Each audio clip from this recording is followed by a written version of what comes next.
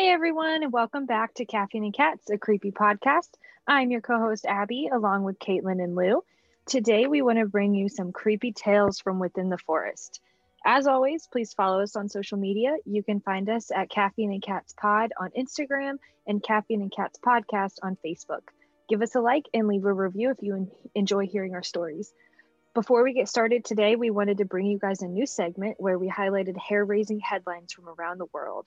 Caitlin, why don't you go ahead and start? Okay, so for my hair-raising headline, I found a story from NPR that is about rats that coat themselves in poison. And so it sounds gross and kind of creepy, but then I saw the rats and they're super cute, so I'm going to tell you about them. So there is a type of poisonous rat that licks deadly toxins onto its own fur to protect itself from predators. So they are called the African crested rat, and they're actually in trouble because a lot of people are trying to kill them and just basically afraid of them because they know what they can do. So a lot of times, like if dogs will attack them, the dogs will get sick and die. And while they knew something was going on with the rats, they didn't really know all the details. So they kind of just thought the rats were like a bad omen or basically just some kind of evil animal. They don't really look like normal rats you'll think of from like New York City or a big city rat. They're about the size of a small skunk, and a lot of that is just fluff, so they're super fuzzy, which is adorable. And their hair is grown in like a honeycomb pattern, which I guess helps to hold in the poison.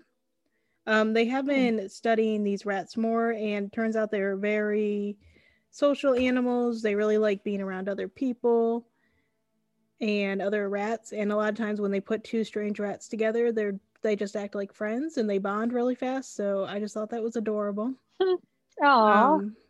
So it looks like they're mostly from Africa, in the eastern part of Africa, and they are just starting to study them now, so they're learning more things as they go. But no one really knows exactly why they coat themselves in poison besides the trying to get predators away from them, which seems like a pretty good reason to me. Right. I have to agree. And other than that, it's just a little creepy headline. So I'll go ahead and I might post an extra picture just because they're really, really adorable. And if you are interested, you can go ahead and find the article on NPR yourself. Yeah, I'm Googling them right now and they're super cute. Aren't they? I want No. one. I'll Yeah. have to pull them up and look. They're really cute and they're really odd looking. I mean, the fur, in fact, it is really odd how it grows, but it's really, really cute. Bizarre. Yeah. But yes. It's more like a squirrel, kind of. More That's what they're saying. It's more like skunk-like, or I guess squirrel-like, because they've got longer hair like that. But man, they are adorable, and that's really all I wanted to talk about. So, you poisonous rats. What about you, Abby? All right. Well, so actually, the story I have for you guys today, I'm sorry, the news I have for you guys today is about a mysterious gingerbread monolith that appeared in San Francisco on Christmas Day. I just thought this was an interesting story. So I originally saw it on HuffPost news. And so basically, someone was running in Christmas park. I'm sorry, somebody was running in the park on Christmas Day, and they noticed a giant 7-foot statue, and they weren't quite sure what it was. And as they got closer, they started smelling gingerbread, and they realized it was a monolith made out of gingerbread that was 7 foot tall and held together with icing. No, no Okay. one's really sure. No one's sure how it got there, why it was there, or even if it was actually edible. You know, if it was made out of real gingerbread. But they said it smelled like it, and it had the texture of gingerbread. And the park manager, he was fine with it being there. He said basically that everybody needed a little bit of magic for Christmas this year, so he said it even made him smile. I just thought it was funny. Just this random gingerbread monolith appeared in the park. And as I was actually looking into the story before we got on talking today, I found that apparently, according to the Sacramento Bee, it has unfortunately crumbled away already. Aww. Oh, Yep, that's it looks sad. like, oh, yep, Adorable. it was posted today. So it crumbled away today. And they were okay with it. They were going to leave it until it crumbled anyway. I think, quote, the park manager said, "We will leave it up until the cookie crumbles." So yeah, that's all I had for you. I just thought it was funny. Who knows who put it there and why? I like that story. Yeah, that's good. Me too. All right, Lou, what do you want to about go ahead and tell us yours?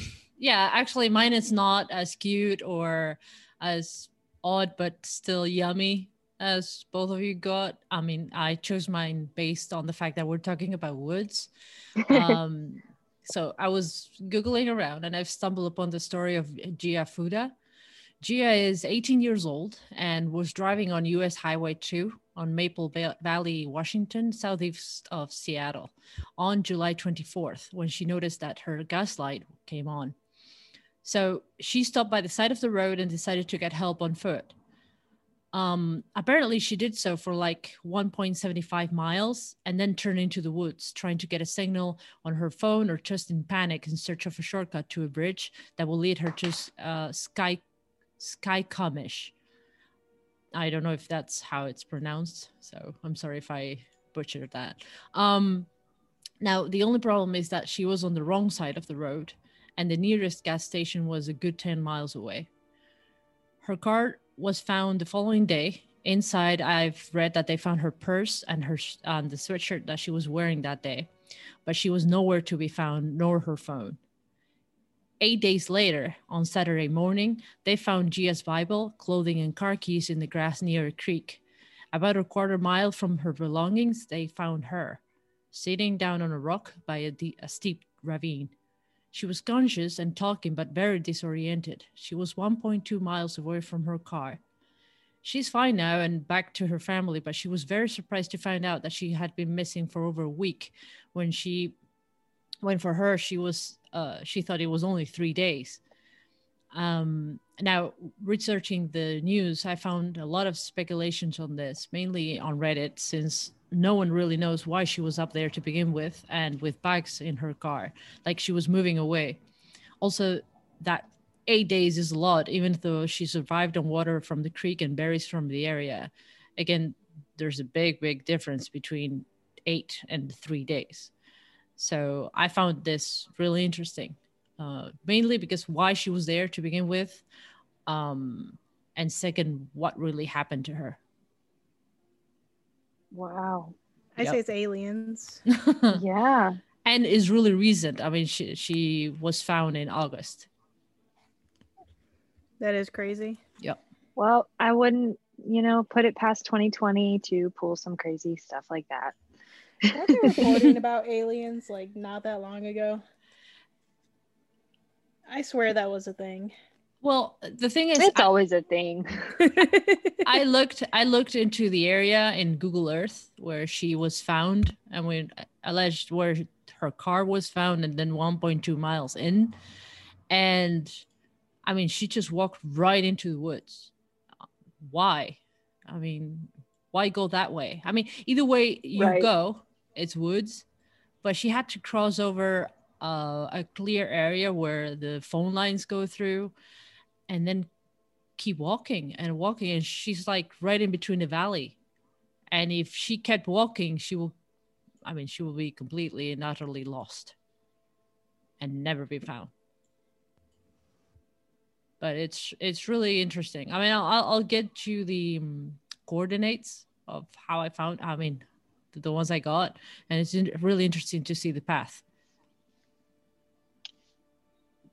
And again, aliens. Yeah. I vote for aliens. Yep. Or a cult. I'd have to say. Very true. Yeah. But would a cult keep someone for that short time? Probably not. I didn't think they gave people back. Maybe she didn't pass the test. Uh-oh. True. Maybe. Well, Caitlin, do you want to go ahead and get started with your creepy tale from within the forest? I will. So for my story today, it's actually multiple stories. I basically just picked a place where a lot of people go disappearing, and usually they never reappear. So today I'm going to be talking about the Great Smoky Mountains and some of the disappearances that have happened within. I wanted to start with just a little background on the Great Smoky Mountains and the national park that's there. So the Great Smoky Mountains are along the Tennessee and North Carolina border and cover a large expanse of land that includes 187,000 acres of forage. And it is called the Smoky Mountain because of the fog that frequently covers up the mountains, which usually looks like smoke from far away. It is also a UNESCO World Heritage Site, home to many different plants and animals. And the Great Smoky Mountains National Park is the most visited national park within the United States, receiving around 10 million visitors a year. It isn't very common for visitors to get lost within the mountains and within the park, but most are located within the first 48 hours. However, there are still plenty of people who are never located or are not found alive, unfortunately, earning the area a very sinister reputation. And today, like I said, I'm going to be sharing some of the most intriguing stories I found surrounding the Great Smoky Mountains. So the first one is the story of Dennis Martin. And on June 14th, 1969, 6-year-old Dennis Martin was out in the Great Smoky Mountains with his family for their annual camping and hiking trip. The family had decided to stop at a grassy mountain highland meadow along the Appalachian Trail known as Spence Field. While the adults were sitting out on the grass, the children, including Dennis, thought it would be funny to pull a prank on them. They decided to split up and head into the woods and all jump out at the same time to scare the grown-ups. 3 of the boys went one way while Dennis went the other. The reasoning behind this was because Dennis was wearing a bright red shirt and it was easier to see him. As planned, the 3 older boys jumped out and frightened the adults. Following their little prank, one of the men asked where Dennis was, and since the other kids had just seen him, they assumed he had just missed his cue, but he never appeared. Dennis's father, Bill, went out to find his son, thinking he was hiding in the bushes, but there was no sign of him, and he wasn't responding to any of their frantic calls.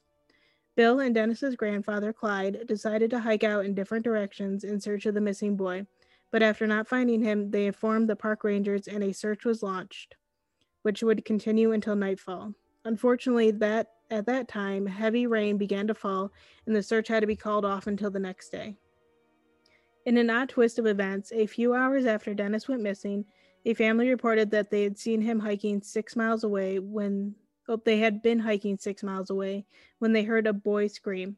The son had also claimed to have seen movement in a nearby bush, and while he thought it was a bear at first, it was actually a man walking through the woods carrying something over his shoulder. The park rangers later determined that it was too far away to have been Dennis, and it was unlikely that it had been related to his disappearance because he wouldn't have been able to travel 6 miles within that amount of time. Because let's all remember, he's 6 years old, and if you've ever walked with a 6-year-old before, they don't go very fast. Despite continuing searches, the authorities were unable to find any sign at all of Dennis, and to this day, he has never been found. The next story I'd like to cover is going to be the story of Trenny Lynn Gibson.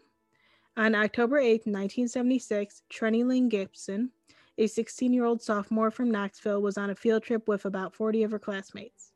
As the students were hiking to a location known as Andrews Bald, they began to form smaller groups based on their speed.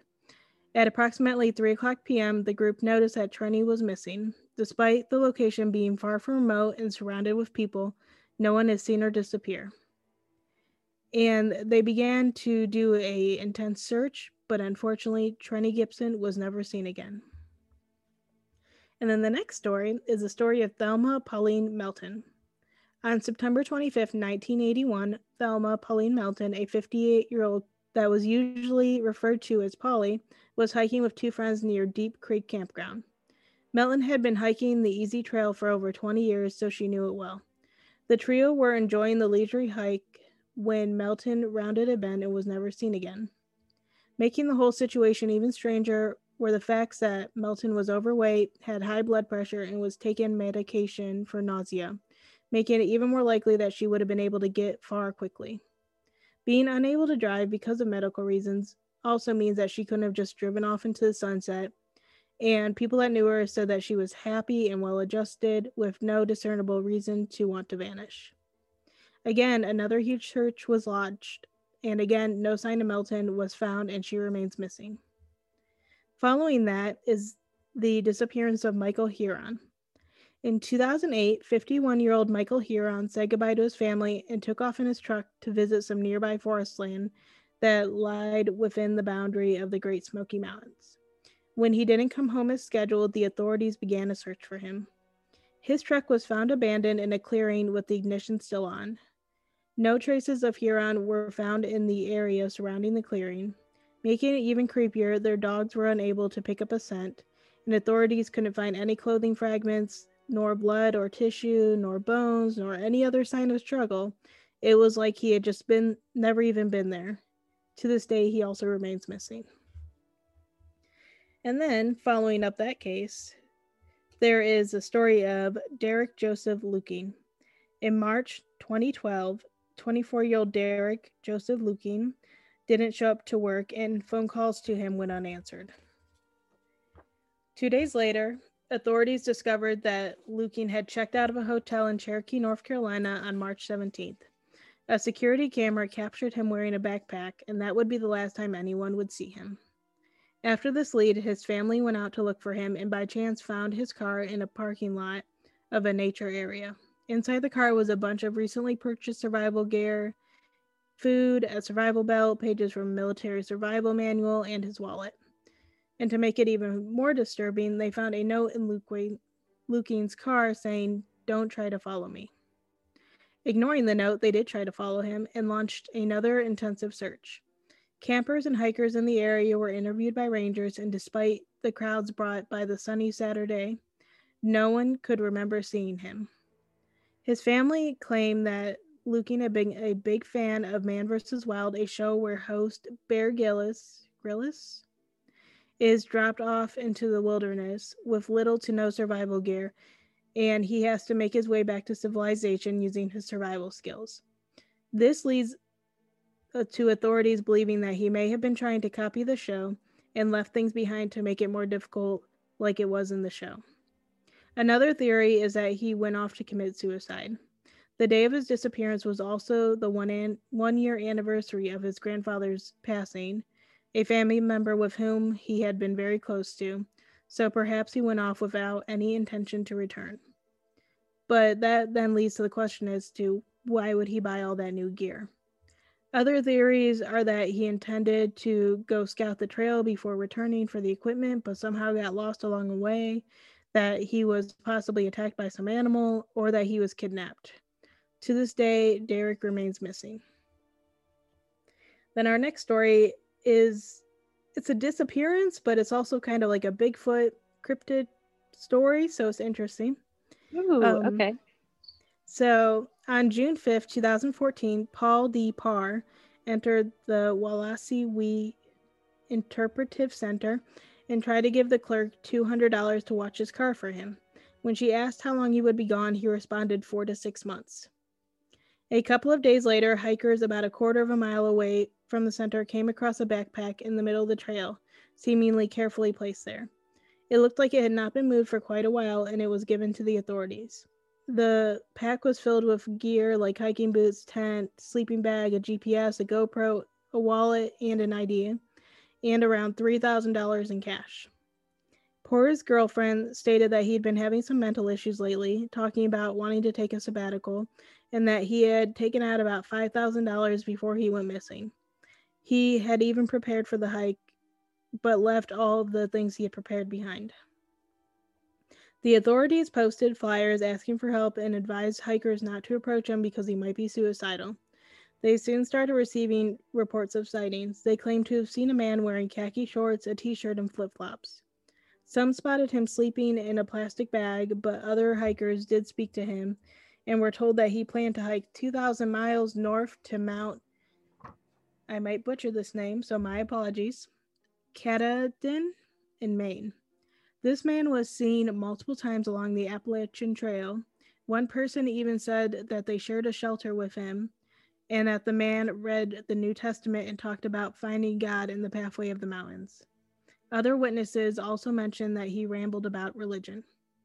Authorities started to search the trail where Parr was last spotted, interviewing campers, hikers, people at hostels, and park employees, but never found the man. On June 17th, he was sighted 100 miles away at Westerbald, and the witness told authorities that they spoke with Parr for hours and that he had a black duffel bag and some pots with him. I'm assuming by that they meant cooking pots.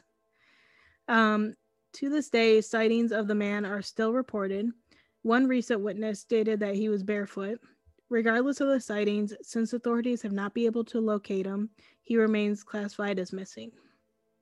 Even though the remains of the missing people in all of our previous stories were never found, some other missing person cases within the region have more tragic endings.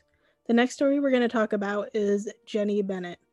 On June 1st, 2015, Jenny Bennett, a 62-year-old writer, hiker, and generally outdoorsy person, missed an appointment with her movers that she was working with to move from North Carolina to be closer to her sister in Vermont. Bennett couldn't be located and was declared to be missing. On June 8th, her abandoned car was located at Porter Creek Trailhead, and the following morning, her body was discovered in a creek near a remote campsite. Authorities figured that she had planned one final hike along the Porter's Creek, a path that she had visited often and knew well. The area where her body had been found was considered a very safe and boring route that Bennett, the bold and brave adventurer, would have likely avoided. It was also a struggle to determine what had caused her death. She was discovered sitting up against a rock in shallow water, almost as if she'd reclined there to rest. She also had minor bruises seemingly caused by a fall, but no more serious signs of injury were found. The only conclusions the authorities were able to rule out were that she had been attacked by an animal or that there had been foul play involved. 3 months later, autopsy reports were released and Bennett's cause of death was discovered. Her injuries had not been life-threatening. Her cause of death was environmental hypothermia caused by the immersion and exposure to the cold water and toxic levels of an antihistamine/sleep aid found in her system. They were unable to determine if the overdose was accidental or done on purpose. Those who know Bennett personally were skeptical that she had committed suicide. Not every person who gets lost goes unfound or found dead. And a recent example of this is the story of Austin Bohannon. On August 11, 2017, 18-year-old Austin Bohannon was searching for ginseng, which is illegal because it is illegal to remove plants from national parks. He was with his stepfather, Hubert Dyer Jr., when the pair got separated from each other in the Shop Creek area of the park. Bohannon wasn't reported missing until August 13th because the family thought they would be able to find him. After being separated from Dyer, Bohannon climbed a ridge and tried over and over to call his mother, but the calls never went through, and Bohannon would sleep there that night. On day 2, he would leave the ridge and follow creeks for days. After 2 or 3 days of following creeks, he realizes he needed to go to the other direction and began to travel in the opposite way. At one point, Bohannon even heard one of the search helicopters but was unable to grab the attention of the pilot. Surviving on only water, the team did not give up hope. On the morning of August 22nd, 11 days after he had gone missing, he woke up on the ridge where Panther and Abrams Creek meet. After rushing down to the bottom, he was able to flag down a boat, which rescued him and brought him home. After surviving 11 days, which is just crazy to me, it was mind-blowing, he was released after being assessed at the local hospital within hours. So he had no serious injury and nothing to keep him in the hospital for even overnight. So next, we're going to talk about possible explanations, like what is going on? Why do all these people keep disappearing? Right. That's a lot of people. And I'm sure there's many more that we didn't even, touch on. These were just a handful, and it goes back. I mean, my oldest story was the 60s. So I'm sure a lot of people went missing there before that too. Right. So the Great Smoky Mountains aren't the only national parks that seem to swallow people up. Many of those who do end up going missing are usually inexperienced and may simply end up getting themselves into situations they don't know how to survive. On top of that, the Great Smoky Mountain National Park itself is filled with untamed wilderness with sudden drops, flash flooding, difficult terrain, and wild animals. These attributes could take out even the most experienced hikers. And like I said at the beginning, it is also the most visited national park, so logically more visitors means more incidents. There are certain books, and one example that I like is the Missing 411 series by David Paulides. that have really brought this issue to light and have inspired a lot of different conspiracy theories, such as black holes, government cover up, Bigfoot attacks, and alien abductions. While obviously there's no one definitive explanation, it is really an interesting mystery and occurrence, and I personally would love to read more, and hopefully we'll be able to do another episode about it. Oh yeah, I feel like we could like really dive deep Right. into For that. sure. Have you guys seen the picture? It was shown on Twitter long ago, but it showed a map showing the people missing. That suddenly disappeared on the top, and on the bottom it's the same map but showing caves. Oh, I think I have seen Ooh. something similar to that before. And a lot of it, I think they have a point. First off, for this one alone, it is the most visited. Like, you're going to get, what was that number? 10 million visitors a year? Right. People are going to go missing, especially like younger children. I personally know if I got lost in the woods, I'd probably be screwed. Like, I don't have those survival techniques. No, I'm really not. I mean, I like being outside, but I do not have survival techniques at all. Yeah, so I can understand a lot of those going missing. But then there are eerie cases, like the guy who left behind all his newly purchased equipment, the hiker that was found dead, but that could have also been an overdose. So just a lot of unanswered questions, and I think it's kind of fascinating. So that is my very long story. Well, thank you for sharing with us. I have one for you guys today. It's actually really short. There's not a whole lot of information. So mine, I'll start. It's a little boy. He was 12 years old, named Jared Negrate. He was last seen on July 19th, 1991. So he actually disappeared in San Bernardino County, California.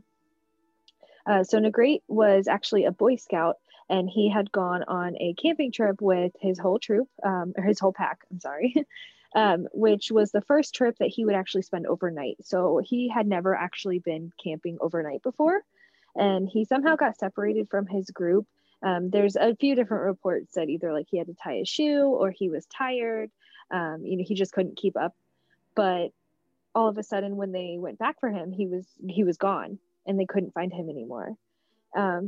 They had a search party for him, and they were able to comb the area and find, I think over a 19-day period, the place where he disappeared was called Mount San Gorgonio. So they found a pair of, it was shoe prints that matched his. They also found a backpack, some candy and beef jerky wrappers, even a camera that had 12 pictures on it that he took. Even one of the pictures is to have said to be taken after he got separated from his pack.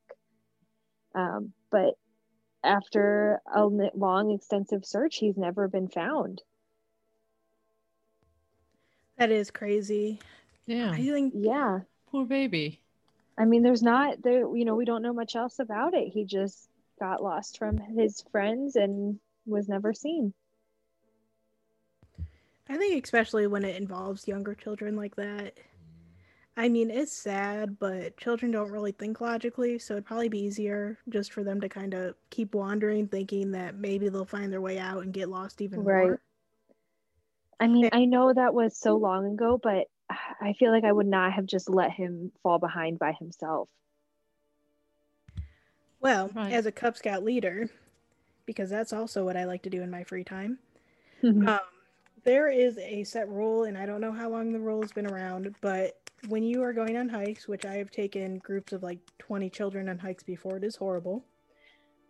There is supposed to be an adult in the front and an adult in the back. The kids aren't supposed to be able to pass the front adult nor fall behind the adult in the back. So if something like that had been implemented, this probably would have never happened. But like I said, I don't know how long that's been a rule, but that's definitely one of the ones I follow, even though when we go hiking, it's in very small parks. There's really nowhere for these children to go, but it makes me feel better, and I'm sure other parents, to know that they are always have some kind of set of eyes on them and they're not just wandering wherever they want to go. Right. I was a little confused. So I was reading on the Charlie Project. I'm not sure if you guys are familiar with that, but you should definitely look at it if you're not. It's all about missing people and their stories. But I was reading, it almost sounded like maybe Jared, he only got tired about 1,000 feet from the top. So they were hiking to the top and coming back down. And what it sounds like was maybe they expected that he would still be in the same spot when they got back. So I don't know if maybe he was like, I'm going to go ahead and try to complete the hike, and maybe he got lost somewhere, or maybe someone found him. I mean, I guess we'll never know. Right. Still, it's Yeah. very bad to leave him Yeah. behind. It's so, I mean, I almost got chills when I was reading that they found a camera and the picture was taken after he went missing. It was just only his nose and eyes that you could see in the picture. Well, there's another similar thing, and I think it was Norway. It was somewhere over there. The two girls were, maybe they were from Norway. Anyways, no, they were from Norway, and they got lost in, I think, either Peru or Bolivia. One of the, yeah, I know the story. Okay, and they had pictures on their camera as well, and I think the theory on that was that they were trying to use the flash as light. Right. That makes sense. I saw someone on Reddit was talking that could be a potential, theory. Maybe he was using that to see where he was going. But still creepy. Like, I would not want to be the person that found those pictures. No. I mean, like I said, when they said that, I just had chills. Poor baby. He would be 42 years old today. Oh, that's extra sad. Mm-hmm. Well, on that note, Abby, do you want to take us out? Yes. We hope you guys enjoyed listening to our stories. Of course, we'll be adding photos and our sources to our social media posts. If you have any comments or even suggestions for future episodes, please feel free to reach out to us at caffeineandcatspod@gmail.com. We hope you guys have a great week and a happy new year, and we will see you guys next week. Bye. Bye. Bye.